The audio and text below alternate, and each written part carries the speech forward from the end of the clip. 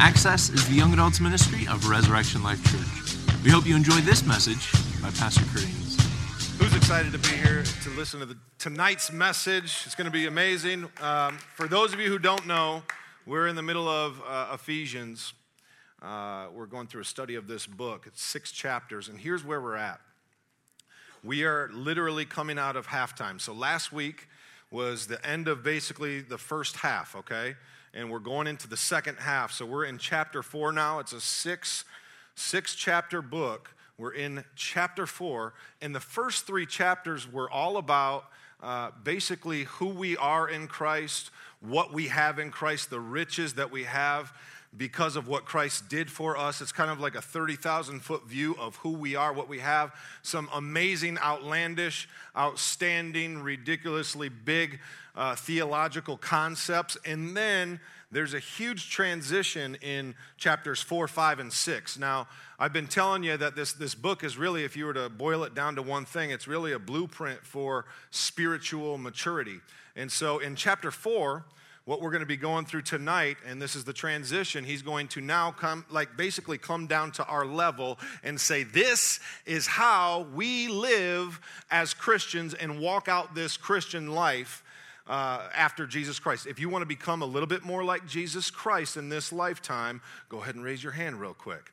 Because 4, 5, and 6, the next 3 weeks are going to be amazing because he's going to give us really practical truths that we're going to be able to take and put into practice immediately. So, with all that said, Ephesians chapter 4, we're going to start in verse 17 and end in verse 24. It says this: Now I say this I say and testify in the Lord, that you must no longer walk as the Gentiles do, in the futility of their minds.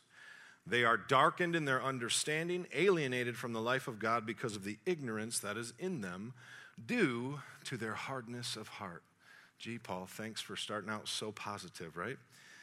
Verse 19, they have become callous and have given themselves up to sensuality, greedy to practice every kind of impurity, but that is not the way you learned Christ, assuming that you have heard about him and were taught in him as the truth is in Jesus, to put off your old self, which belongs to your former manner of life and is corrupt through deceitful desires, and to be renewed in the spirit of your minds, to put on the new self, created after the likeness of God in true righteousness and holiness. Somebody say amen. Amen. Let me pray, because I need help. Jesus, help me tonight. God, thank you for this word.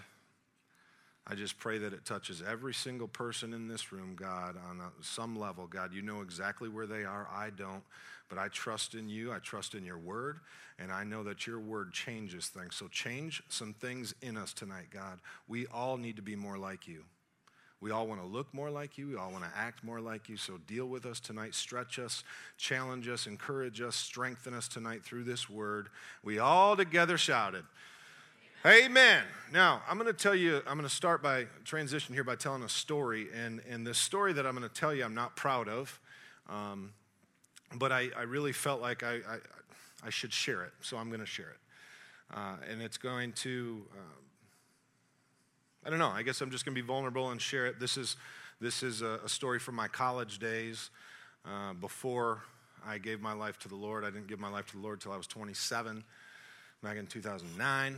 You do the math, you know how old I am. I talked about it all week, last week. So here's what happened. I believe it was 2001. I was a junior in college, and I've mentioned to many of you that know, but some of you don't. I was playing football at Grand Valley State University. I played under the head coach, Brian Kelly, who's now the head coach at the University of Notre Dame. So my junior year, what we would do, and this was kind of a tradition, and what I'm going to tell you again, just please make a note here. I'm not proud of this, okay? I'm not proud of this, but I'm going to tell you a story because it's going to help us out with this text, I believe. Junior year, we're up at Michigan Tech, all the way up in the UP, Houghton, Michigan. And it's a 10-hour bus trip. See, when you're playing Division II football, you don't fly on planes. You know what I'm saying? Like the budget's a little bit lower than Division I. So you got to ride on a bus, and it is a brutal bus ride. And then what you have to do, after the game, you get on a bus. They feed you like Church's chicken or something like that. And then you got to get on give me fried chicken after I play a football game. That's what they give you? Okay, anyway. So get on a bus, and you literally, right after the game, all bruised up, all beat up, have to get on a bus and travel 10 hours back home. It's a brutal ride, and you usually got to sit with somebody else, so you're just in your seat, and you're all dehydrated as it is. And so we got back from this particular trip early, Sunday morning or whatever it was, go back to our wherever it was we were staying, the dorms of the apartments. Monday comes around. I get a note that Coach Kelly wants to see me in his office, right? So, because that's how you used to get a hold of people. You sent notes, And so I got this note, Coach Kelly wants to see you in his office. And so I came into his office, I sat down, and he's sitting there. And you guys know, and I'm sure everybody's seen, if you've watched any sporting event whatsoever, you've seen those green Gatorade bottles, those green squirt water bottles, right? That they use during the games. The guys come off, and then the training staff comes over, and they'll be squirting it in their mouths. So he had one sitting there opened, and he goes, sit down. I sit down, and he's looking at me, and he says, so why don't you want to tell me what happened on the way back from the trip? And I said, what do you mean? And I kind of had an idea of what he was talking about, because what we would do, for those of us who were 21, we would take liquor with us on the bus. And on the bus ride back, we would pour the liquor in the Gatorade bottles, and then we would mix it with something or, whatever to just have some drinks on the way back home. And a few guys would get out of hand, and, some guys wouldn't, I look back now, it's like the dumbest thing you could possibly do, because it dehydrates you worse anyway, and then you end up cramping up. I mean, it's a mess, right? But we did this, okay? And there were multiple guys doing it, and I was the leader of the team, so he calls me in, and he says, you want to tell me what you did on the bus? And I said, what are you talking about, Coach? Playing stupid. I don't know what you're talking about, man. He says, the training staff opened these up when they got back, and they reeked of alcohol. And I said, oh, okay. Anything else, Coach? Anything else you want to tell me? He's like, were you a part of this? And I said, yeah, I was. And he looks at me and he says, so do you not think that there's anything wrong with this? And I said, well, I'm 21. I guess if I want to have a few drinks, I'll have a few drinks. And it usually went beyond just having a few drinks, to be honest. And so I said, yeah, I'm 21, and so are the other guys. It's like, yeah, so I don't really see anything wrong with it. And he said, do you know that you are the leader of this team, son? I said, yes, sir, I do. And he says, listen to me. I want you to become the leader that I see in you. And in order for you to do that, you can't be doing this stuff anymore. You've got to let that stuff go so that your influence will influence the rest of the team, and you're going to show those younger guys who are freshmen who all look up to you.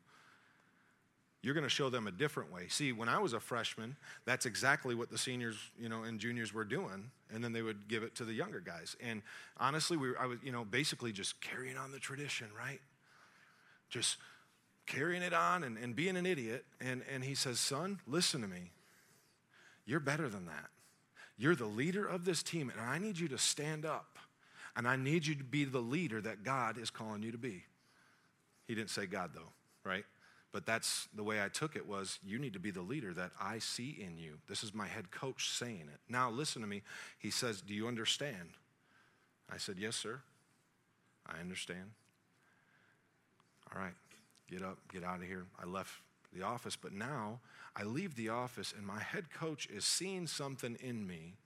And this is like one of those life-defining moments that should have been a defining life moment for me. And I got up there, and now, after my head coach says this to me, I'm faced with a choice. I can go one of two paths. I can step into this man and this leader that my coach is calling me to be, or I can just continue to do the same old, and end up in a place that I don't want to be in. You guys with me? I had a choice in the matter. Now, what I believe Paul is saying in the scripture that I just read is essentially, at the core of it, is exactly what Coach Kelly said to me in the office that day, except he breaks it down into some more eloquent language that we need to break down tonight.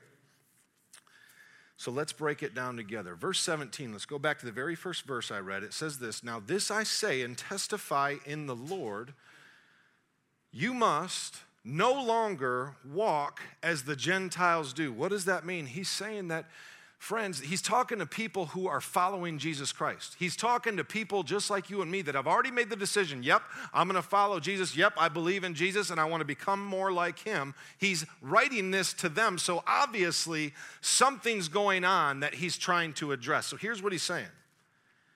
Stop talking, walking, looking like, and acting like the old you.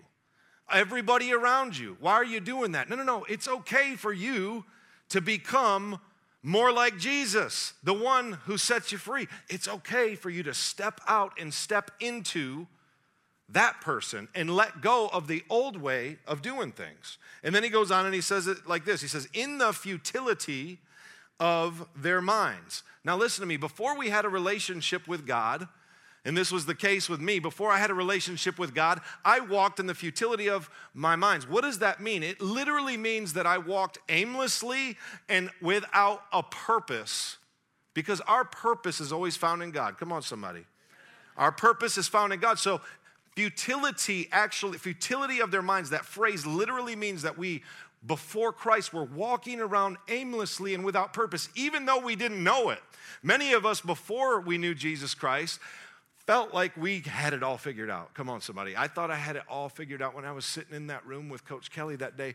I had it all figured out when I was your age. You know, the interesting thing is that the older and older I get, the less and the less I feel like I have figured out. It's going to be the same for you. I can't wait for you to get there. It's amazing because it really humbles you. Now, here's the thing that I do know, in regards to purpose and destiny, and I know something about every person in this room, and it's this. Every single one of us in this room tonight desires to have purpose and desires to fulfill our destiny. Am I speaking truth? This is point number one for the night. We find our purpose in God. You heard me say it. We find our purpose in God. Colossians 1:16 says this, "For everything, absolutely everything, above and below, visible and invisible, everything got started in him and finds its purpose in him." Everything above and below, that's the angels, that's you and me. You know what's interesting? I think these seats are even fulfilling a purpose tonight. You guys get to sit comfortably so that you can hear the word of God preach. It's fulfilling a purpose. Everything gets and finds its purpose in God. Let's go back to Ephesians chapter 1. It says this, "This is why God selected and ordained us to be his own inheritance through our union with Christ. Before we were even born, he gave us our destiny." Jesus gave us our destiny before we were even born, that we would fulfill the plan of God. The plan of God, not our plans, the plan of God, who always accomplishes every purpose and plan in his heart. And the reality is that if we don't know God, if we don't have a relationship with Jesus Christ, we have no idea what our true plan and purpose is in this lifetime. It's only through God that we get to know that. And again, he's talking to a group of people who already have a relationship with Jesus, and he's saying, I don't want you to walk like you used to in the futility of your minds. God has a different plan and a different purpose for you. Walk in it. So why is it so important for us who are following Jesus to let go of the way that we used to do stuff and embrace the new way of doing things?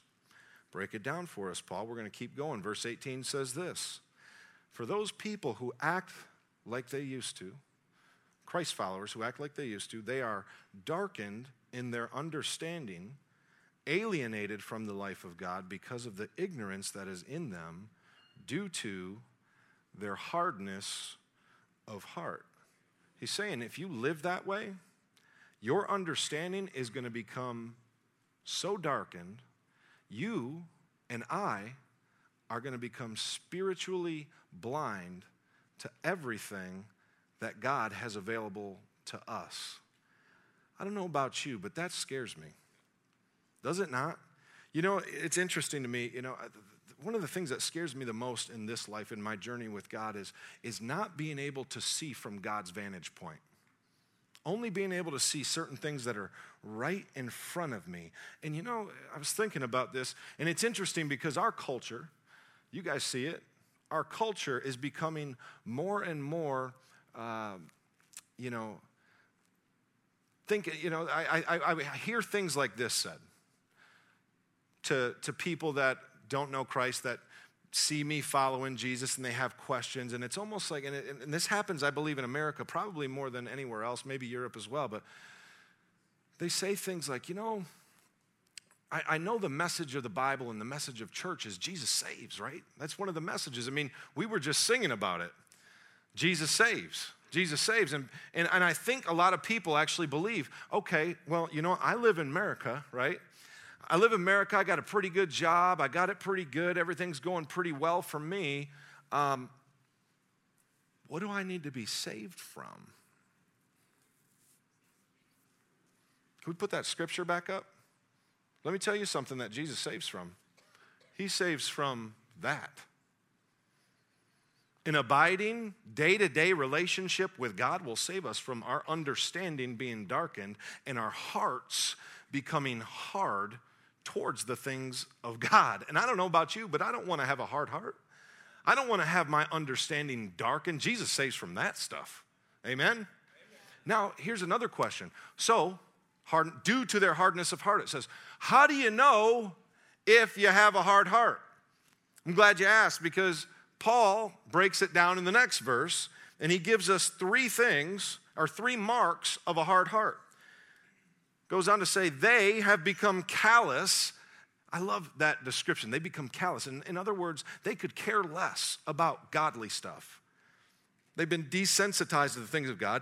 They've become callous and have given themselves up to sensuality, greedy, to practice every kind of impurity. The three things. Sensuality, let's start with that one. Sensuality is essentially this, friends. It is a constant pursuit of self-gratification at the expense of those who care and love you the most. It is selfishness on steroids. You live by whatever pleases you. You feed your desires and your selfish nature more than you please the Spirit of God. That's essentially what sensuality is. And friends, I used to live that way all the time, and I'm just here to tell you that everybody that lives that way leaves a wake of destruction behind them. I know I did. And I hurt the people that were closest to me the most. People that I absolutely loved. And the reality is that my heart was so hard and I was so callous and so far from the things of God that and this is the truth, I didn't even care. I didn't care whatsoever. There's scripture that talks about, I will take that hard heart and I'll turn it into a heart of flesh, a soft heart. If you let God do it, he can do that for you. If you let God. Become so callous and so hard-hearted towards the things of God that you're just practicing self-gratification any way that you possibly can. The second thing that Paul points out is this. He says greediness. Okay, so we become greediness, and this is, listen, what is greediness? All greediness is the constant, perpetual a search for more. There's got to be more. I just need more. I need more. I need more cowbell. I need more this. I need more that, right? Some of you caught that, right? Come on, everybody. I need more cowbell. Where's my Will Ferrell fans? You guys are sinners. Kidding. I love Will Ferrell. Elf is one of the greatest movies of all time, by the way. I need more. I just need more. I just need more. And let me tell you something else. It is amazing how early greediness enters into our souls. Let me tell you about my 9-year-old son, Brendan. He just had his 9th birthday 2 days before this past Christmas. And we listened, because we're good parents, we listened to what our son wants all the way leading up to his birthday. I mean, this guy gets completely lavished beyond imagination with gift after gift after gift, everything he wants plus more. I mean, this kid gets it all, right? And we want to bless our kids. Amen? You're going to do the same thing for yours, and his grandparents want to bless. I mean, he just gets all sorts of stuff. So he, leading up to it, we decide that, he wanted the Star Wars. He's got an Xbox 360 and a Wii, okay? Why, I don't know. We should probably auction off the Wii because it's inferior to the Xbox 360, right? So he's got the Xbox 360, and the Star Wars play sets have come out for that. The Lego Star Wars stuff. So we decide to get him a Lego Star Wars play set, get him all these characters. And of course, they got to sell the characters on the side, right? So you got to buy those for like $15 extra a piece. Man, they ding you, right? So we get him all this stuff.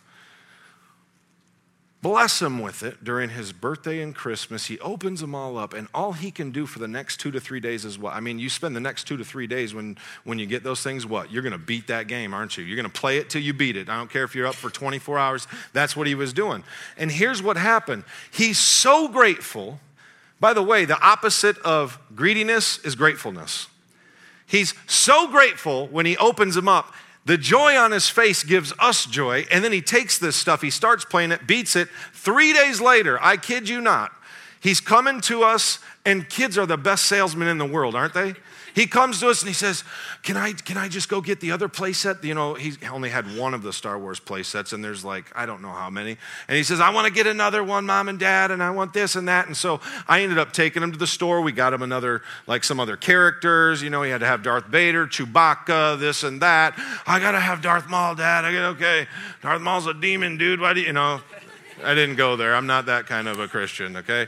And so I go get him this stuff, right? We come back home, and he's so excited. Plays it, beats it. Then he comes back, and he says, Dad, I beat this game. I want the Lego Marvel Spider-Man. And I said, okay, son, it's time to have a talk. Sat him down upstairs on the couch, and I came over to him, and I said, son, here's the reality. We got you all this amazing stuff, and you're starting to get a little bit greedy here, okay? Your desire for more is starting to bother me a little bit. And I said, do you understand? He's 9, right? And he's squirrel. I mean, looking at it, it's like, focus, And do you understand what I'm telling you? Yeah, I do. I said, no, listen to me. This is how God operates as well. And this is what I told him. I said, listen, your mother and I absolutely love when you're grateful and content with the things that we got for you. And listen to me, if you're just content with what you've got, you may not even have to ask for more. We may just give you more because you're so grateful for what you have. Come on, somebody. It works like this in the kingdom. Okay? And so I said, do you understand? Yeah, Dad, I understand. But I still want the game. I said, hold on a second. No. I'm saying be content. And then I said, son, there's a scripture that says godliness with contentment is great gain. And I broke it down in 9-year-old terminology for him. I didn't say it like that. I said, God really likes it when you're just happy with what you got. Do you get it? That makes me happy too. Do you understand? Yeah, Dad, but I still really want Spider-Man. I was like, you're not getting this, right? So I said, all right. And then he's whining and complaining some more. So here's what I had him do. I had him sit down in our kitchen. I said, that's it, boy. He came downstairs and said something about it. I said, sit down right now.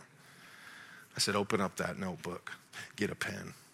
And I want you to write down as many things as you can think of right now that you are grateful for right now. Do it right now. You're not eating. You're not doing anything until you get this done. Sit down. Do you understand? Okay. And he goes, right? So I've got a list of 20 things here that my son wrote down, and you're going to see that his priorities are jacked up, okay? And this is what he said. Number 1, Skylanders. Number 2, iPod. Number 3, Disney Infinity. Number 4, Street Fighter. Number 5, clothes. 5, 6, Minecraft. 7, food. 8, Xbox. 9, this house. 10, life. I like life is good. Amen, somebody. 11, family. 11. It gets worse. My sister Riley. 12. 13, church. 14, Bodie, his brother. 15, God. 16, Jesus. 17, Mom, not the Holy Spirit. I'm going to have a talk with him, right? There's another person in the Trinity, son. Do we have to go? Okay. 17, Mom, and you made it before me, right? 18, Dad. 19, Bubba. Bubba is his grandma in Serbian because my wife is part Serbian, which is awesome. And so 20, Banka. You guys don't know what that is. I'm not telling you. All right, so I'm kidding. It's Grandpa Miracle. Grandpa Miracle. My wife's maiden name is Miracle, and when my son was just a wee little man, he couldn't say Grandpa, so he made up a name and said Banka, and it stuck, and so now it's Banka to everybody. And so anyway, you can see his priorities are jacked up. But listen, the moral of the story is that greediness starts real early in us, friends. Greediness starts real early in us. So after he did this and read through them, I was so happy and proud of my son that I decided to tell him on the way back from one of the baseball practices. I coach his Little League baseball team, and on the way back from one of the practices, we're pulling down into our neighborhood, and he's sitting in the back, and I said, "Hey, Brendan, I'm proud of you. I'll tell you what, this weekend," it was like Wednesday, "this weekend, I'll get you one of those games, all right?" And he goes, "Oh."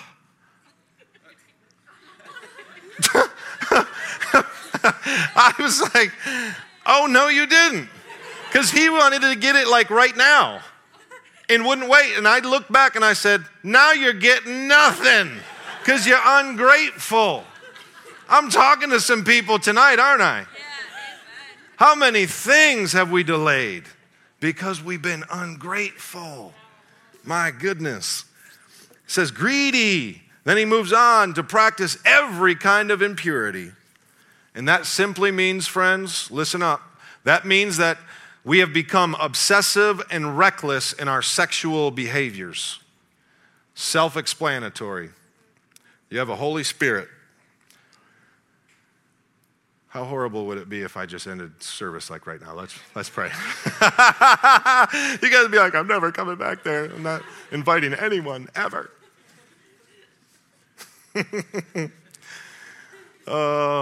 But we're going to transition into something real good. You ready for it?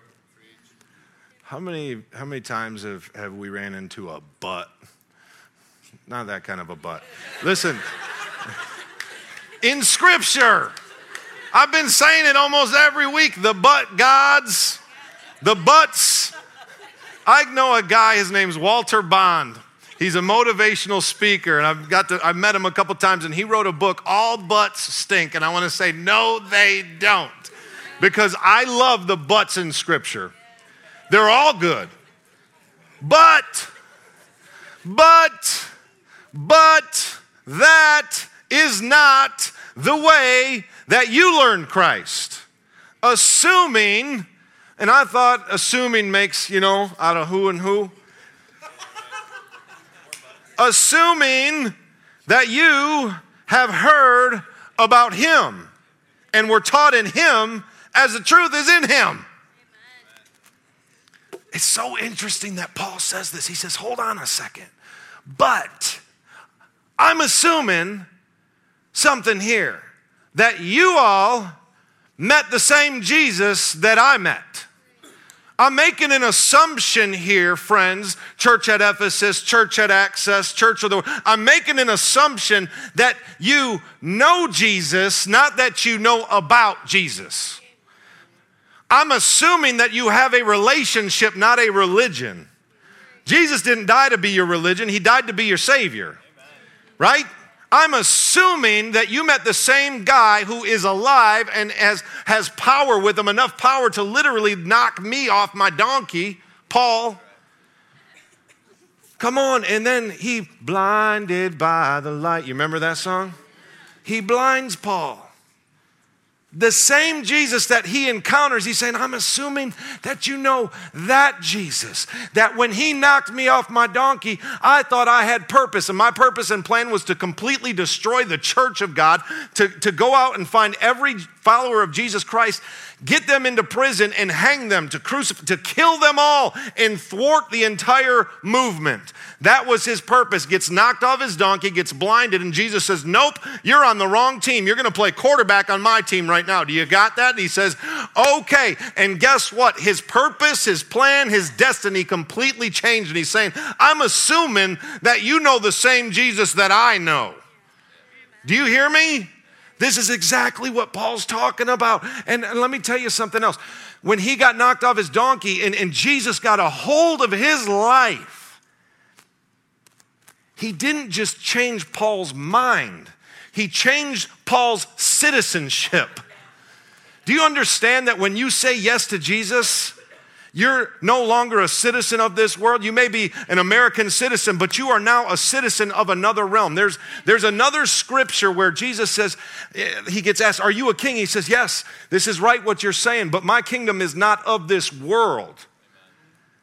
Listen, our king is of another realm, and when you say yes to Jesus, you get transplanted from one kingdom into another, into his.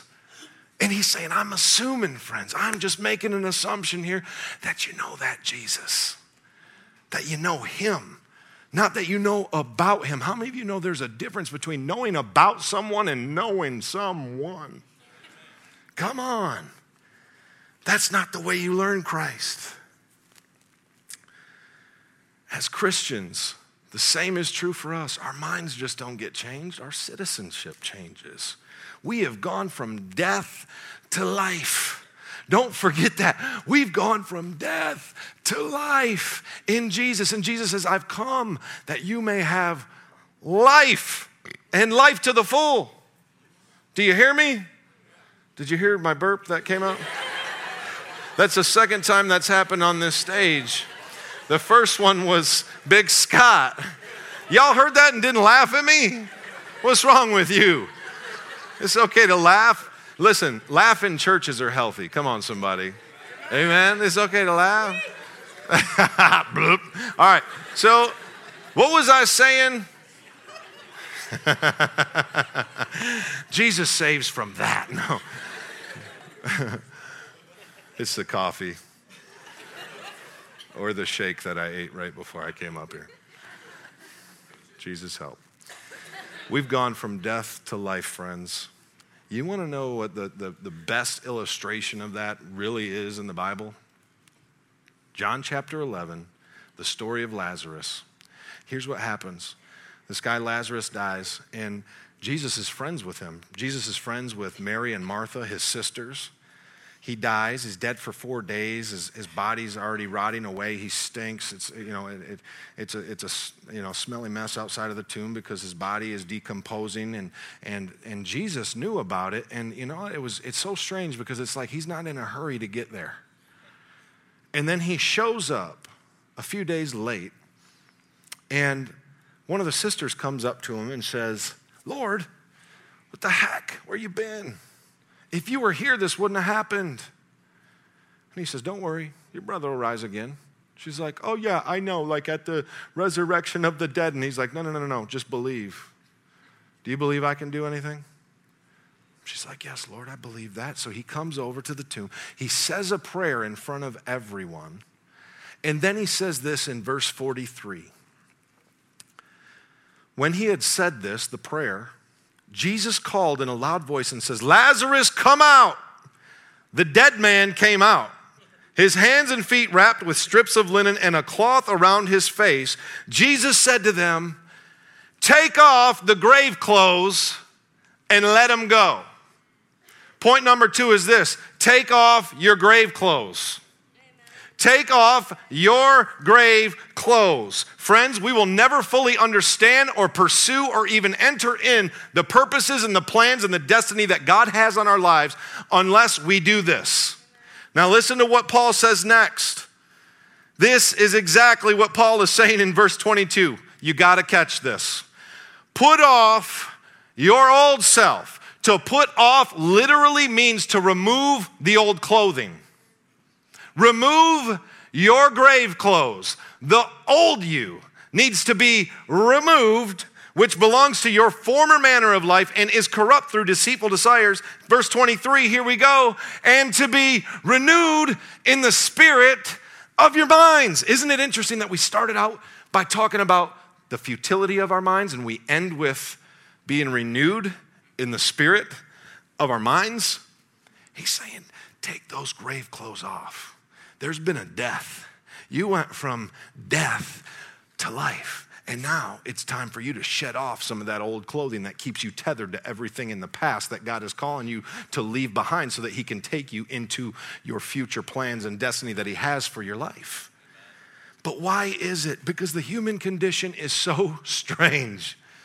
The human condition is so strange, friends. Let's just be honest with one another tonight because it is church. This is church, amen? Who is the church? You are. You are. But why is it that we all know Jesus is calling us to leave some of that stuff behind, and he's calling us to a new thing, to become the new creatures and creations that we are in him, yet we struggle so badly with letting that stuff go. There's a really haunting proverb, and Peter actually recites this in his letter that he writes in the Bible as well, and it says this. It's Proverbs 26:11. As a dog returns to its vomit, so a fool repeats his foolishness. Oh, there's just some scriptures that pierce. Do you know what I'm saying? As a dog returns to the vomit it just puked out. You've seen dogs do this. It's disgusting. And they go back to it and they lick it back up. How in the world does that look enticing anymore if we're dead and alive to God? Yet we struggle with this all the time, friends. You know, there's a piece of paper, and I even used my member of the clergy card. I'm a member of the clergy. Sounds so sophisticated. 2016, to certify that Kurt Ains is affiliated as a ministerial member in good standing of Resurrection Life Full Gospel Church and is recognized as being licensed as a minister of the gospel of Jesus Christ. Signed by Bernard Blaukamp. I am a licensed minister of the gospel of Jesus Christ, yet sometimes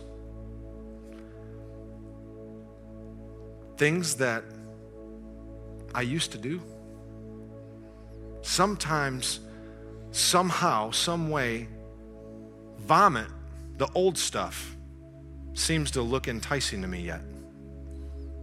Why is that? We've been talking about it. There's only two forces at work in your life.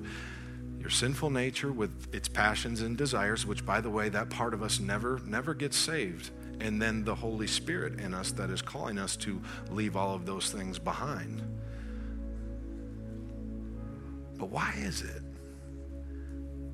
that we know Jesus is calling us to more? Jesus has more for us than we could ever possibly imagine, yet we get so tripped up and caught up in doing things that we know that we shouldn't be doing. Remember the story I told you earlier about my coach calling me out. Called me out on the carpet, said, son, you're a leader, and you need to leave those things behind, and you need to become the leader that I see in you. Be who you really are. That's what he was saying. Be who you really are. Be the man that you know you can be and the man that you know you're called to be. And I told you earlier that I was faced with a decision. I could go one of two paths. I could step into that, or I could take the same path that I had been taking over and over and over. And I am ashamed to stand up here and tell you, but you know my story. I did not step into becoming the man that he saw in me, and he tried to call me out on the carpet that day and said, there's more. Become that man. That's who you really are. And I didn't do it. I used all of my influence, all of my leadership to do all sorts of horrendous, awful, unbelievable things that I am so ashamed of, that hurt so many people and ultimately led to me getting arrested in 2009.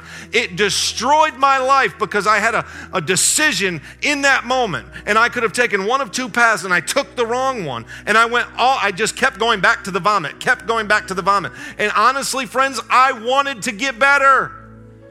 I wanted to. When I was sober and clear-minded, I wanted to become this amazing man who others could look at and say, you know what, I'll follow that guy.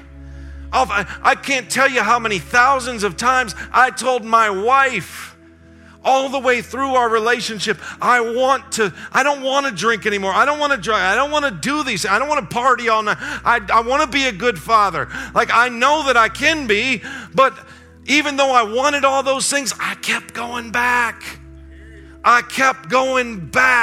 And it led to destruction. And friends, listen, I was at a lunch just yesterday at Penn Station, because it's delicious, with a man that I respect, and he's much older than I am. Well, he's not much older, but he's older than I am, and he's got kids that are almost 30. And one of his sons is struggling with alcoholism. And I always ask him about his son. I say, how's he doing? Give me an update. And he says, I'm just so proud of him, but he's had a couple relapses, over the last 6 months. And he just came to me the other day and he says, Dad, I don't understand why God just won't take this from me. And I listened. And he says, but I'm so proud of him because he's making strides the right way and he's having some relapses. Don't you forget that we talked about the cure is in you. The cure's in you. And are there going to be some relapses? Yes, keep getting back up and keep following Jesus. But I said to him, can I just say something, to that subject? God is waiting for us to choose. It is finished on his end of things. All of it's finished and all of it's available, but there are times when God is actually asking us to step up, to take a stand and stand out and start making the right choices and taking the right path that will lead us into our destiny and not take us into destruction. And he co-labors with God in that. Can God sovereignly take away certain things? Oh yeah. I haven't desired cocaine one time since I said yes to Jesus Christ, not once. Can he do that for certain people? Yeah, sometimes he does that. Listen though, hear me. Sometimes it doesn't happen that way. And that's okay too. We've been talking about sometimes it's a process, man, and sometimes that process is painful, and sometimes you fall down. But listen to me, the people who make it to the end of this lifetime and Jesus says, well done, good and faithful servants, aren't the one who don't screw up. They're not the ones who don't fall down. They're the ones who get back up and say, Jesus, here I am. Search my heart, oh Lord. Look deep within my soul. Take your scalpel out and perform surgery on me so that I can be more like you. Those are the ones that make it to the finish line of their destiny. And along the way, listen, Jesus will change you. Listen, we don't change so that we can have a relationship with Jesus. We have a relationship with Jesus and then we change. Are you guys hearing what I'm saying? This leads me all the way to my final point, and this is the title of my message tonight, and it is this. God is asking all of us to please stand up and stand out for him. God's asking all of us to stand up and to stand out for him. How do we do that? How do we not return to the vomit, to the old way of doing things in the futility of our minds? How do we steer clear of our understanding being dark? And how do we steer clear of our hearts becoming hard towards the things of God to where we can't even understand or see what God is trying to do in our lives? Our perspective gets jacked up. How do we steer clear of all of that? Verse 23, he says, be renewed in the spirit of your minds. How does that happen, friends? Listen, on Monday, I met with my best friend. His name's Matt Schmucker. I meet with him once a week. I talk with him multiple times a week. And here's what happens every time that we sit down. We sit down and all of our attention, all of our focus, all of our talk for 2 to 3 hours sometimes is all about God. It's all about what is God doing in your life. We come, with challenge. We dream God-sized dreams together. We talk about what God is doing, not what God is not doing. We focus on Jesus, the author and finisher of our faith. And as we do this, all I know is I leave those meetings and somehow, some way, we talk about scriptures that challenge us, that maybe we would like to not have in the Bible, but what does this mean to you? What does this mean to you? And we bounce things off of each other and we take it to God and we just focus on him. And by the time we leave, it's like all of a sudden, like the old clothing, like another piece just fell off. You know what I'm saying? You leave those things. You come to church, you come on Thursday nights, and there is something good about church attendance, amen? It is this, that you feel a little bit closer to God because you hear the word of God preached, and you can become a little bit more like Jesus when you leave this place and another piece of that old clothing comes off. Take off the grave clothes. How do you do it? Be renewed in the spirit of your minds. Do not be conformed to this world, the old you, but be transformed by the renewing of your mind, the new you. It's by reading the Word of God. And by the way, after this series is over, I'm going to do an entire series because I promised you guys months ago that I was going to do something about a question I asked. I asked this entire group, I said, how many of you, because we had somebody stand up on stage and say, you just got to be in the Word of God every day. And you hear that at church all the time, right? Right? And for me, it's like, well, how many of us have ever even been taught why the Word of God is so important? How many of us have actually been taught like how to read the Bible? And I asked the question and about a half dozen people raised their hands, and I told you that I'm going to do something about it.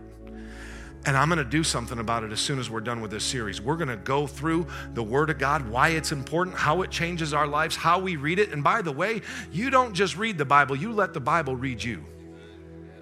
How's the Bible reading you tonight? How's the Word of God reading you tonight? That's why we come here, to let Jesus read us so that we can say, okay, Lord, I need you to take that. Holy Spirit, I give that to you. Take it from me that I may never return to that vomit. Take off my grave clothes, help me. But here's the interesting thing. Remember I said it's a choice? Jesus' command, he commands you take off the grave clothes. He didn't say, come here and let me take them off for you. Jesus did everything. It's already done. He says, you take off your grave clothes. And I'm going to finish with this because we're all on the right track. I want you to know we are on the right track and there is no turning back. Amen? I'm going to finish on some scripture and then I'm going to pray and we're going to get out of here and go to Applebee's or something. Here we go. Philippians 3. This is Paul talking about himself. I love it. He says, yes, all the things I once thought were so important are gone from my life compared to the high privilege of knowing Christ Jesus as my master. Firsthand, everything I once thought I had going for me is insignificant dog dung, vomit. I've dumped it all in the trash so that I could embrace Christ and be embraced by him. I didn't want some petty, inferior brand of righteousness that comes from keeping a list of rules when I could get the robust kind that comes from trusting Christ, God's righteousness. I gave up all that inferior stuff so I could know Christ personally, experience his resurrection power, be a partner in his suffering, and go all the way with him till death death itself. Till death do you part is what you say when you get married. If there was any way to get in on the resurrection from the dead, I wanted to do it. I'm not saying that I have all this together. Somebody say amen. I'm not saying that I got all this together, that I have made it, that I've arrived at my destination, but I am well on my way reaching out for Christ, who has so wondrously reached out for me. Friends, don't get me wrong. By no means do I count myself an expert in all of this. But I've got my eye on the goal where God is beckoning us onward to Jesus. I'm off and running. I'm not turning back. So let's keep focused on that goal. Those of us who want everything. I love this. For those of us who want everything God has for us. Come on, church. If any of you have something else in mind tonight, something less than total commitment, God will clear your blurred vision. You'll see it yet. Now that we're on the right track, let's stay on it. Come on, somebody, give it up. That's good.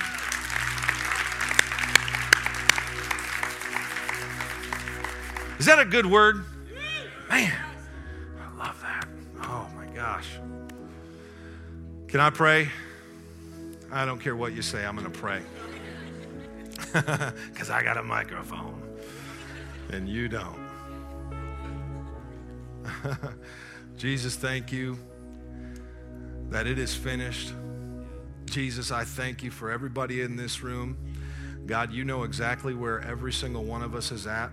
Father, I just pray in Jesus' name that some people here tonight would choose to take off their grave clothes, God, that they would step into everything that you have planned for them. God, that the old would be done away with tonight through a decision that they make with you, God. Holy Spirit, speak to us. Take away and remove every single obstacle that exists between us and you. Jesus, we want to be more like you. Holy Spirit, do the work. We trust you. Our trust is not in fixing ourselves, in trying to do something to better ourselves. This is not a self-improvement plan. This is a God improvement plan. This is your plan. So let it be done in us, God. Keep us from, and thank you for saving us from darkening our understanding, for saving us from our hearts becoming callous and hard towards you, God. Thank you that now in Jesus Christ, because of you, Jesus, we are dead to sin and we are alive to God. In Jesus' name, we all together said, amen. We hope you enjoyed this message. If you'd like to join us live, we meet every Thursday night at 7 p.m. in the ground floor at Res Life in Granville, Michigan. Or you can watch us online at reslife.org/live. You can also keep in touch with the Access Ministry on Facebook, Twitter, and Instagram at Access RLC.